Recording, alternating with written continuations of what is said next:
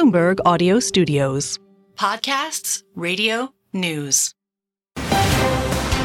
You're listening to the Bloomberg Balance of Power podcast. Catch us live weekdays at noon Eastern on Apple CarPlay and Android Auto with the Bloomberg Business app. Listen on demand wherever you get your podcasts or watch us live on YouTube. We turn to our other top story here, and it brings us to the Supreme Court. Oral arguments now underway, a couple of hours now, in Trump versus Anderson. This is the ballot access case, not to be confused with the one about presidential immunity. We're waiting to hear likely from the Supreme Court on that as well, but we haven't gotten that far yet. Today is about primary ballot access after he was removed from the ballot by the Colorado Supreme Court. This brings us back to December. This is a case involving the 14th Amendment. And it has to do with whether Donald Trump actually engaged in, and that's the appropriate term to use here, insurrection. Dave Ehrenberg's got his eyes on this from his perch in Florida. The Palm Beach County State Attorney is with us now. And Dave, it's great to see you. It's been a minute. I wonder if you can just first, before we analyze all of this, and we don't need to relitigate what happened on January 6th, I want to understand what are the questions that the justices are trying to ask here? Whether, in fact, beginning with the big one, whether, in fact, Donald Trump engaged in insurrection. How do you answer that question? Well, Joe, good to be with you. As expected, the justices are largely avoiding that question. Instead, they're dealing with larger constitutional issues, such as, did the framers intend that states would go ahead and do this on their own, or would Congress have to pass a law? Is the 14th Amendment self-executing? And although I think in the end they will probably say that the 14th Amendment is self-executing, meaning you don't need Congress to make it happen, there is still Section 5 of the 14th Amendment, which says that Congress shall enforce this section. So what I think the court's going to do is they're going to punt, and they're going to say, hey, Congress, do your job, pass some uniform laws so we don't have 50 different states going in 50 different directions, because even the liberal justices were worried that Colorado, as one state, could decide the election for the whole country, and they didn't want mass chaos. So I think, to me, the only question I have is whether this will be a unanimous 9-0 opinion that overturns the Colorado Supreme Court case, or will it be 8-1 with Justice Sotomayor dissenting? Because it seems like even the liberal justices, with the exception of possibly Sotomayor, are going to go along with the majority, the conservatives, on this one. Interesting. This is a pretty interesting moment for this court, and I know that at least the conventional wisdom is they want to be very careful here. Was the 14th Amendment really just about the Civil War, Dave? Because a lot of people seem to think so. Well, it's about preventing insurrectionists from getting into power again. I mean, it was written in response to the Civil War, but then it was not meant just to pertain to that. This was meant to pertain to any traitors in government. They didn't want any future insurrectionists, any traitors to be elected to office, people who were in office at the time of an insurrection and then later tried to stay in office. They didn't want those folks. Now, one issue that Trump's lawyers are making is that they want him to be exempt from the 14th Amendment, because they like to say that the 14th Amendment, Section 3, does not include the president. So what they're trying to say is that the framers of the amendment were so worried about having insurrectionists lead the way in our government, except for being president. Like, they could be senators, they can be, they don't want them to be senators, they don't want them to be congressmen, but it's okay for an insurrectionist to be the president. That defies common sense. So I think that argument is a loser for Trump's side. I think ultimately, though, the Supreme Court's going to say, come on, we can't have 50 different states going in 50 different directions. This will be mass chaos. Let Congress establish some uniform set of rules here. If the court, David, has to consider whether Donald Trump engaged in an insurrection, it also has to establish whether January 6th was an insurrection, right? They don't actually have to go into whether Trump engaged in insurrection. That would be an embarrassing review, because, look, all the justices in Colorado, even the one trial court judge that ruled for Trump, all agree that he engaged in insurrection. This Supreme Court is not going to tackle that. They're going to avoid it, and they're just going to deal with constitutional issues. Because if they did deal with it, it would get really messy, and they don't have to. They don't like to get their hands dirty when they don't have to. One thing I must add, Joe, is that I'm a little disturbed that Justice Clarence Thomas not only is sitting on the bench for this case, despite what seems to me as having a conflict because his wife was part of the whole insurrection attempt, but he also asked the very first question from the bench. And so it just shows you why so many people have a low estimation of the high court. Dick Durbin had called on him, the chair of the Judiciary Committee in the Senate, to do that very thing and recuse himself. By Monday, Dave Ehrenberg, Donald Trump is also expected, and it could come before then, to ask the Supreme Court to rule on this immunity claim. Where do you see that going? Well, yeah, I think he's going to lose there. But the question is, how long will the Supreme Court take to act? Now, they could just accept the review or accept the petition and then deny the review. And hopefully that'll happen because that will speed things up. And then we can get to the trial before the election. On the other hand, they could sit on it and they could review it and they could make it impossible to try this case before the election. It's all in the hands of the Supreme Court. My best guess is that they don't want to wade into this one much either, especially because the D.C. Circuit Court of Appeals issued a very comprehensive, very strong opinion that I think the Supreme Court is just going to defer to. And when that happens, because I think it's a when, I think then it's game on in D.C. and Judge Chutkan is going to move forward with that trial for election interference, perhaps sometime in the late spring. So what's the most likely scenario then, as you just outlined, the Supreme Court decides to not take up the case and just let it lie where it is in the appeals court, or they in fact uphold that ruling? Is there a difference? Yes. One is whether they take it up, which is called certiorari or cert. Will they grant cert? You need 4 justices to grant cert out of the 9. I don't think they're going to grant it because of the strength of the lower court ruling, but they could. And then if they do, then there'll be a built-in stay, and then we wait for an opinion on the merits, and that would take a lot longer. So a lot depends, not necessarily how they will rule, because I don't think there's a chance in the world they're going to give a president absolute immunity like Trump is seeking. But Trump's strategy really is delay, delay, delay. And if they grant cert and they take a long time to review and make a decision, then Trump will win by losing. Wow. Do you have timeline in mind? I know you must hate being asked that because nobody knows what the heck the Supreme Court's going to do. It can do whatever it wants. But will it be compelled to rule quickly on both of these, 14th Amendment and presidential immunity? Yes, they see what's going on just like the rest of us. They know how important this is to get this done before the election, and I think they want to. I mean, Chief Justice Roberts cares so deeply about the legitimacy of the court. He wants people to buy into the court as an apolitical institution. But if they sit on their hands and delay this thing so that he cannot be tried until after the election, they will look very political. So I think the Chief Justice is going to make sure this happens sooner than later.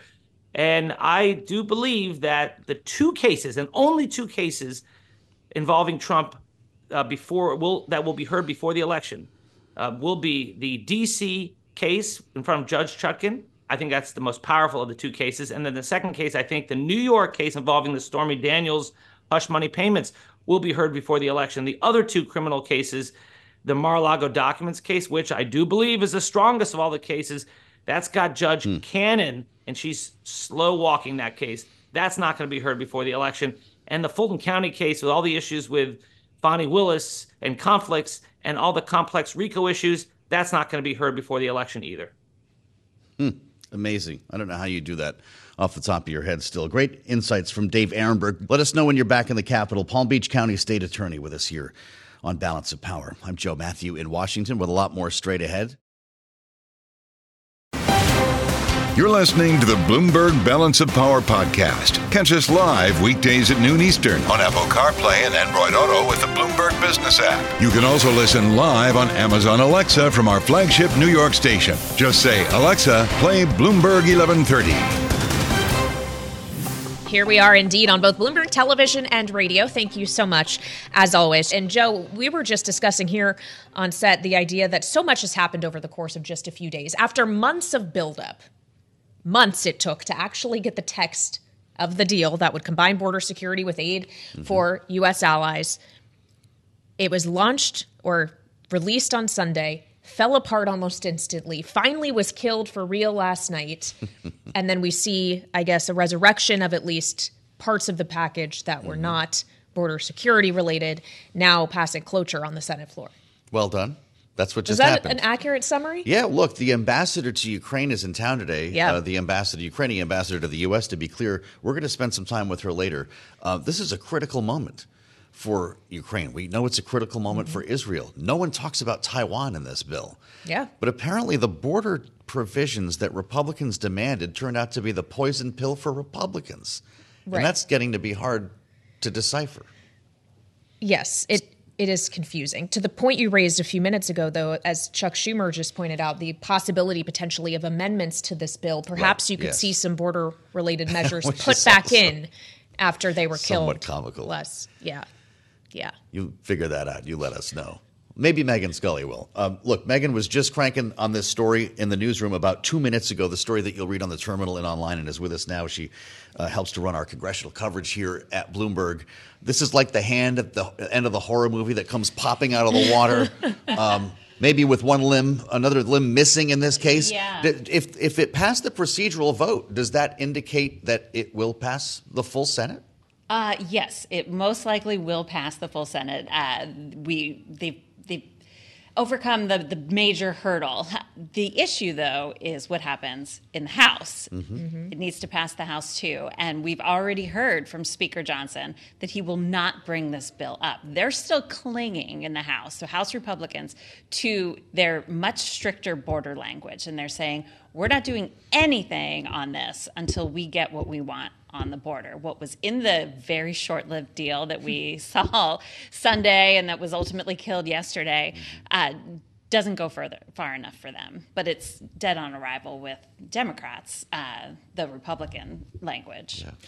HR 2 is what Yes, we're talking yes. about, the border bill that they passed months ago that never even got a vote on the Senate floor. Why not just put it up for a vote and see if it passes? Because theoretically, it wouldn't get the requisite support of 60 votes in the Senate, right? So why not just call the bluff? Well, anytime you put something on the floor, people are taking risks, right? When they, especially in an election year, when they vote. So if you are Kirsten Sinema, for instance, who hasn't yet decided whether she's running for re-election or not. She's from a border state. This is a huge issue in her district. She doesn't want to vote on the Republican-only bill because that then could be used against her as a vote against immigration changes. So I think that a lot of this election year politics is what's factoring in here. This is why things don't tend to get done, particularly in presidential election years on Capitol Hill. Steve Daines, who chairs the NRSC, is telling members to vote against this, or was, and I suspect he will again, if this comes to the floor, which we expect that it will that end up having a corrosive effect here as he reminds these members they want to run on the border? If you vote for this, and of course we don't know what changes might go into the bill, you're effectively telling people that you're good for this with this money going out the door without securing the border. Yeah, so Steve Daines has a much different mandate than Mitch McConnell, per se. He's trying to protect these Republicans who are running, and immigration is becoming quickly the top issue, particularly in these border states, as our own polling has demonstrated. So what Steve Daines is saying is we don't want to have these candidates in a position where they're making a vote that can come back to haunt them in the general election. If you're Mitch McConnell, you're thinking he's made statements on the floor on an almost daily basis on the need to get money to Ukraine. That is what he is being driven by, as well as, from his standpoint, this is the direction that they need to go in order to keep the Senate in November. Mm-hmm. You have different. But that can change votes. Yes. Right? Yes. Oh, sure. If you're running for re-election in a swing state, mm-hmm. and the chairman of the Republican committee there is telling you this is not a great, you might listen. Well, and that speaks to what you were talking about earlier, not just with Senator Sinema, but if you're Sherrod Brown or John Tester, who are in these potentially flippable seats, then it's probably pretty difficult for you to vote against any border-related measure. Absolutely. There's another individual I want to raise here because you talked about Daines who potentially will encourage people to vote against this. Rand Paul is suggesting that this is not something he's going to allow to happen in a quick manner because sure, you need 60 votes to pass a bill, but the way the Senate works, you need unanimous consent to do so quickly. Yes. So what kind of timeline realistically are we looking at here if he makes good on that threat? So we're coming up on a 2-week recess for the Senate. And as I've said before, the smell of jet fumes is a powerful motivator on Capitol Hill. I'm not making any plans for Saturday. I will say that. I think that the Senate will be in and working probably that day. Well, keep that in mind. We'll be here too, maybe. Megan Scully, thank you. Great reporting. Help us figure this out as we make our way through it, because it's getting to be pretty complicated. We haven't talked about a funding bill either, Kaylee, because well, there's that. 3 weeks from now, a government shutdown could be starting. Partial shutdown by the 8th, maybe full shutdown. Yep. I just don't know if this is a crowd that's going to be in the business of writing spending bills between now and then. Well, if you can't pass a bipartisan piece of legislation that actually was pretty much negotiated over the course of months actively versus spending bills that I'm not really sure anyone's actively working on because we're all focused on this kind of stuff, how are you going to get it together in a couple of weeks with enough support? I have no idea. I look, maybe I'm a skeptic.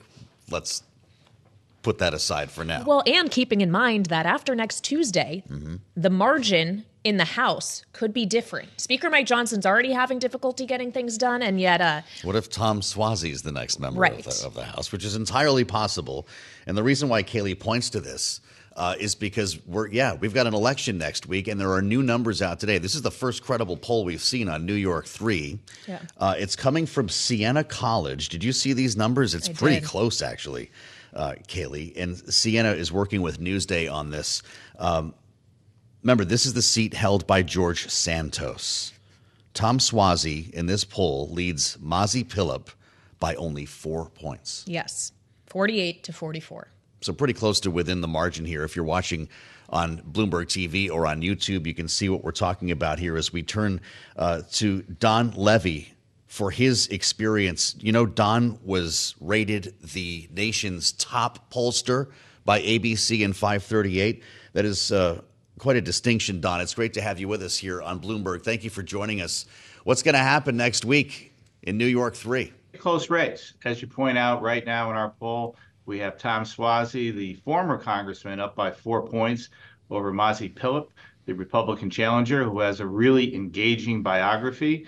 And when we start to break this down by, where voters think these candidates are going to be better, you have opposite sides of the coin. Voters tend to feel as though Mazi Pilip is better on the issue of immigration, what in New York is called the influx of migrants. Also on taxes, they prefer Pilip to Suozzi. But you flip that around, and Suozzi has an enormous lead amongst voters on issues like protecting democracy and on the very important issue in this district of addressing abortion. So voters really have two different views of these candidates. Right now, a small lead for Suozzi. Well, is this then, Don, kind of a litmus test for the wider general election in November when the issues that you just mentioned, border security and the economy on the one hand, the big talking points for Republicans, threats to American democracy and abortion rights, the talking point for Democrats, depending on how New York 3 goes, what issue it turns out came out on top, should we read that straight through to November? I think we're going to absolutely read it that way. Whether that's fair or not, I'm not quite sure, but we're going to read it that way. I think we have to add another wrinkle to this story is that in this poll, even though these are special election voters, these are people who are going to turn out on a Tuesday in February, we're thinking that turnout will be no more than 25%. Know that this is a district that in a presidential year, this year, we're probably going to be looking at 62 to 65%. Still, we ask these voters, in addition to who are you going to vote for on Tuesday the 13th, if your vote for president was right now, would you vote for Joe Biden or Donald Trump? And this district moves 9 points in Trump's direction. So instead of a 4-point Democratic advantage when we pit Biden against Trump, Trump is 5 points up in this district amongst these highly motivated special election voters. So again, if indeed it turns out that Suozzi wins by this 4, and to whatever extent there are any exit polls at all, and these very same voters would prefer Trump, that's going to weigh heavily on the national discussion moving forward. Don, we heard every day while George Santos was still in office and there was an effort to have him ousted, starting about a day after he got here, that he was ruining the district for Republicans for the foreseeable future. Does this tell us that the people of New York 3rd are forgiving to the Republican Party because they have blamed the man? Well, certainly the voters in New York 3 have a very strong Republican base. The Republican Party has a tremendously effective ground game there.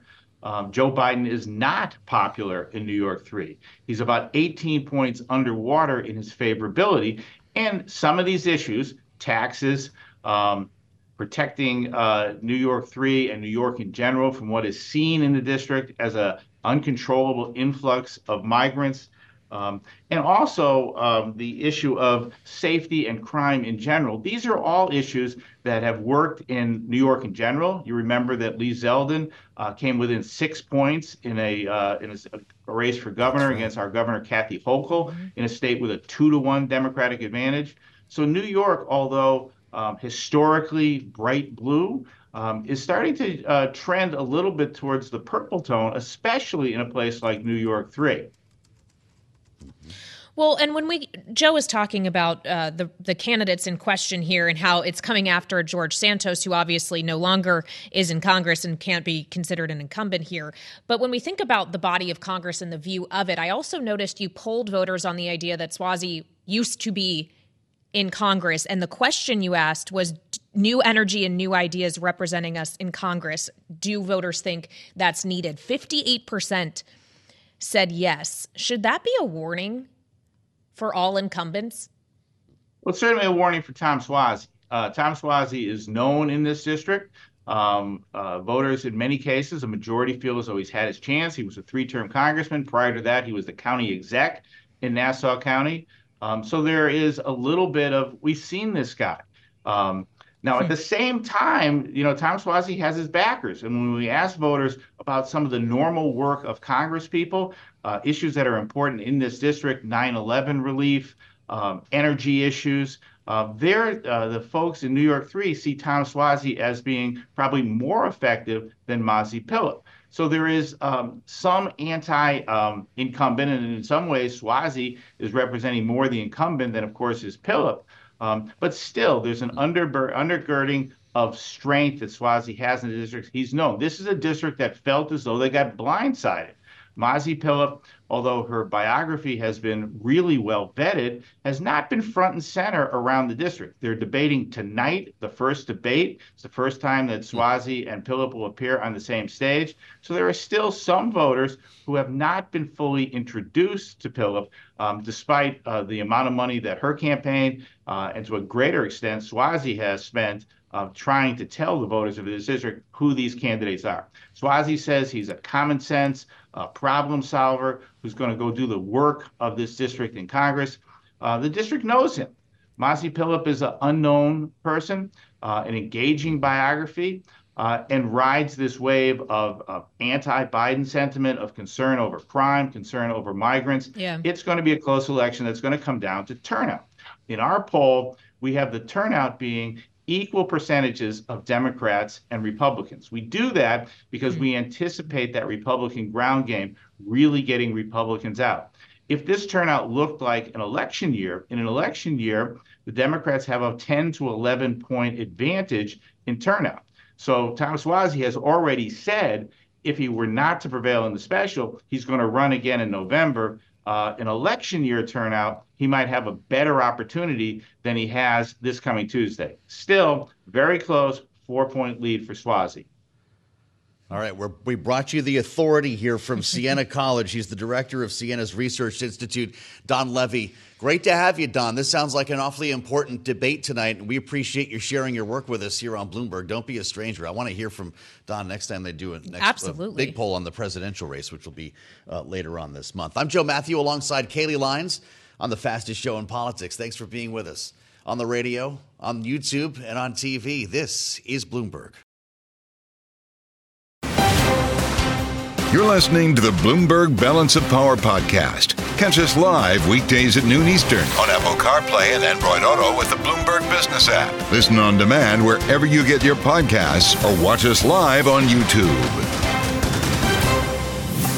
Joe and I indeed are live on both Bloomberg TV and radio in Washington when there has been a lot to discuss over recent days. But something, Joe, we should note as well is the issue of the Congressman Matt Rosendale, who apparently is jumping into the Montana Senate race, one that could be one of the most closely watched in 2024 because the incumbent Democrat, John Tester, could be vulnerable. But you get a Republican actual primary contest, maybe things look different.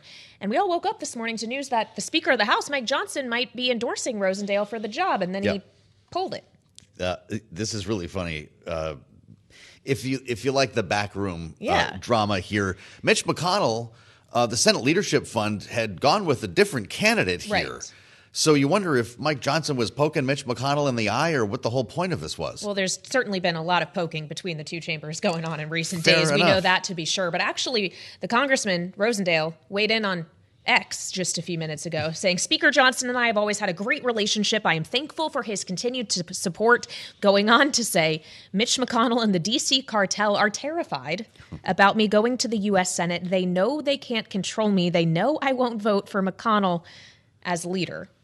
Unbelievable. So there's the latest on that. Rick Davis must have thoughts on this. I'm joins sure us he now, does. a Republican strategist who's been in the throes of a lot of back and forth in the Senate. Of course, Bloomberg Politics contributor. What do you make of this, Rick? What is Speaker Mike Johnson doing? Well, Mike Johnson is kowtowing to Donald Trump, which we've seen a lot of lately. There's no other explanation for him to get involved in a Senate primary as Speaker of the House than if he's just towing someone else's load. The reality is Mitch McConnell and the entire Republican caucus need 2 seats. They need Tester's seat, this race, and they need West Virginia, which is almost a foregone conclusion. So the Tester race is probably the most important race in America for Mitch McConnell and the Republicans to regain a majority. And they went out of their way to recruit Tim Shea to be that candidate, knowing after the 2022 elections that candidates matter. And those candidates that Donald Trump hand selected, like Rosendale, lost to Democrats. And so this was the hope that they could get competitive candidates to be in these seats. And this Rosendale's continued persistence in the primary just ties up the race, expends needed resources for a general election, and frankly is a lifeline to Democratic Tester. So it made no sense why he would stick his nose into it. It makes a lot of sense why the Speaker got his nose punched and went back into his turf. And wow. So now we'll see whether or not Rosendale can mount any kind of real significant challenge against Sheehy. Amazing. Okay, so maybe the Speaker shouldn't have cared as much about this race or been as vocal about that. But Rick, we know that he definitely cares about the race that's ongoing right now in the 3rd District of New York. We were just speaking to Don Levy of Siena College about this because there is that special election to replace George Santos, who was kicked out of the House of Representatives, coming up quickly next week. When we're talking about a speaker in Mike Johnson who already has had great difficulty getting anything done, including the impeachment of the Homeland Security Secretary attempted earlier this week and the Israel aid standalone package that also was attempted and failed earlier this week. What changes for him if this seat flips to the Democrat? Yeah, no, I mean, it's like the nightmare scenario. He started with the smallest margin in the history of a major party control of the House. And it's only gotten smaller since he's been elected Speaker, which hasn't been for that long. So it's a disaster. Democrats see this as just another opportunity to hold things up in the House. They're on defense, and frankly, Republicans, if they lose another seat like this one, they're going to be on defense too, and nothing's going to get done. And it really does portend, as Joe and you mentioned earlier, a real crisis potentially with the funding of government, because right now there's no plan publicly announced by the Speaker on how he's going to actually knit together, some vehicle that allows the government to be funded, and certainly not before the deadlines that he self-imposed on these CRs, continuing resolutions. And so I don't know. I mean, it's a very big problem coming up. I know we've all been focused on the supplemental and the immigration package, and those are incredibly important, but nothing is more important than funding the government. You've been of the mind that they can pull this out of the fire here, Rick. Are you starting to get concerned because we've got a recess coming and not a lot of time to write these spending bills? Yeah, trying to legislate like this in an election year is crazy, right? I mean, speakers and leaders in the past say, you know, like, we got to get all our work done on time in an election year for president because nothing ever happens in the election year. It's just too political. And we saw just that happen, you know, with this immigration package. I mean, Republicans demand an immigration package. They get one and then they have to vote against it. Makes them look foolish. Republicans extend the budget until, you know, the first quarter of this year, and now they're going to have a hard time finding the votes for it. It is a no-brainer to package together these appropriations bills and pass the budget. They were supposed to have done that by September 30th, and they have been just kicking the can ever since then. They have a top-line negotiated agreement, so the hard part of knowing how much you're going to spend has already been done. And the fact that you then apply that to each of these appropriations bills is not that hard a task. But we just don't see the committees doing the work to get those things passed. Maybe it all gets thrown into an omnibus. That would be certainly an easy way to get it done on time. I say on time, at this time. And maybe this is what the speaker's, maybe even his last act will be to fund the government.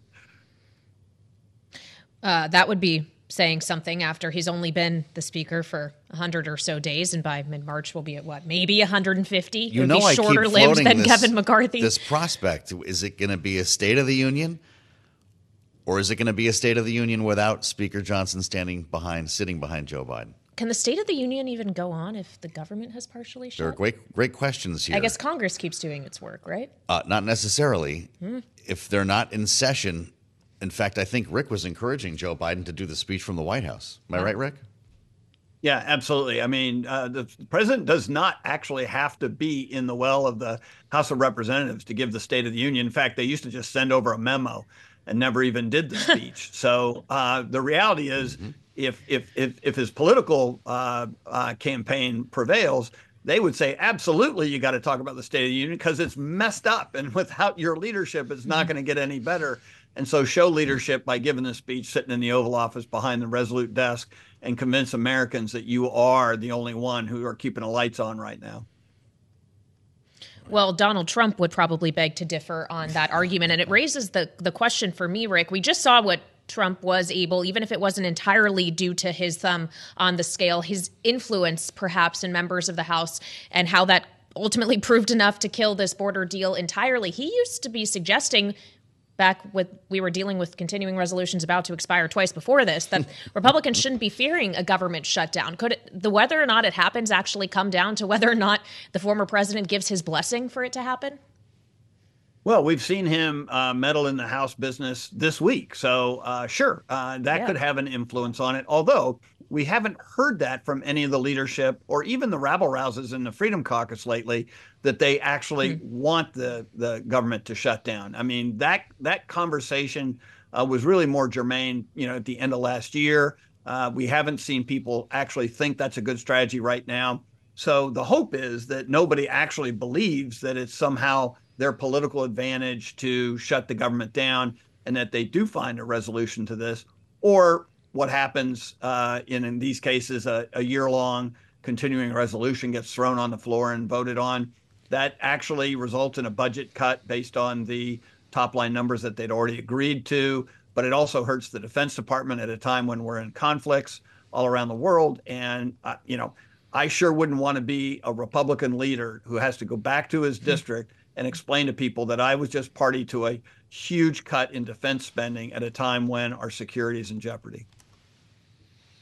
Rick Davis, we thank you. As always, Rick, thanks for the analysis and the clutch insights here as this bill clears a procedural hurdle in the Senate to fund Ukraine, Israel, and Taiwan. Rick was with us a bit earlier when this happened, and it looks like it could pass the full House here. Kaylee, this is important. It happened just a short time ago, teeing up a floor vote sooner than later. So it could pass potentially the full Senate, given the tally that we've seen in the test measure today, if you will. The House, though, is a massive question. For everything we were just discussing with Rick, this is a speaker who has proven to have great difficulty exercising control over his conference, and also still has the motion to vacate potentially hanging over his head with every decision he makes.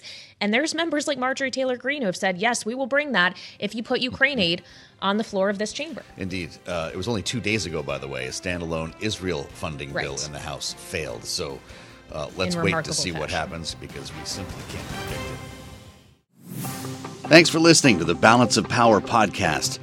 Make sure to subscribe if you haven't already at Apple, Spotify, or wherever you get your podcasts. And you can find us live every weekday from Washington, D.C. at noontime Eastern at Bloomberg.com.